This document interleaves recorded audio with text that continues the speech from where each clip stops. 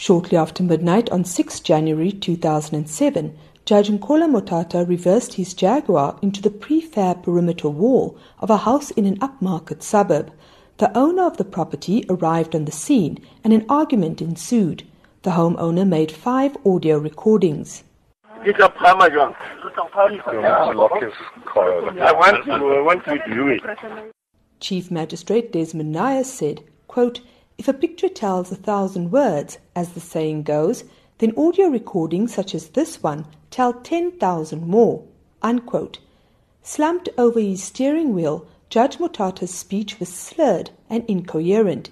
He had to be assisted out of his vehicle by Metro Police officers. They later testified that they smelled alcohol on the judge's breath and that he was unsteady on his feet. A neighbor recalls. Yeah, he was drunk. He couldn't even stand. He was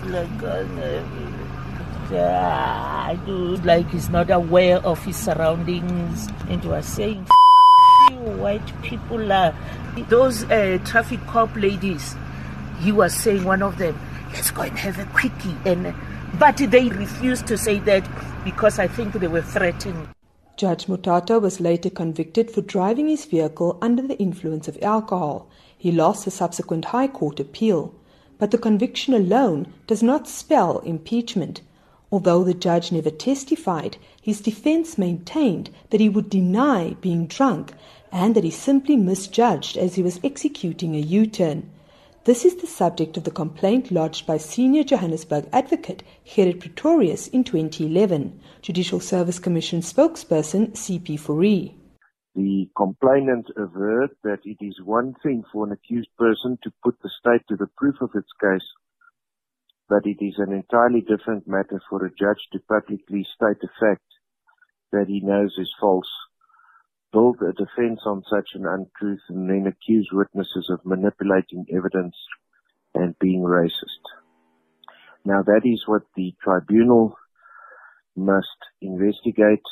AfriForum lodged the initial complaint with Judge Motata denying racial slurs against the homeowner.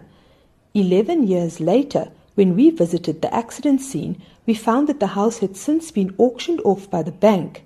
The prefab wall, although repaired after the accident, now limps around the ruins of a house squalid and overgrown with weeds, a haven for vagrants. You won't see anything because you see there's grown grass, there are no structures here already. So there's nothing. They demolished everything.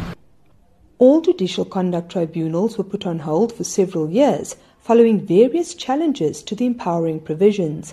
In May last year, the Constitutional Court shut its door on the final bid by Judge Motata, challenging the composition of his tribunal. KwaZulu-Natal Judge President Ahmad Japi remains president of the tribunal. Candice Nolan, SABC News, Johannesburg.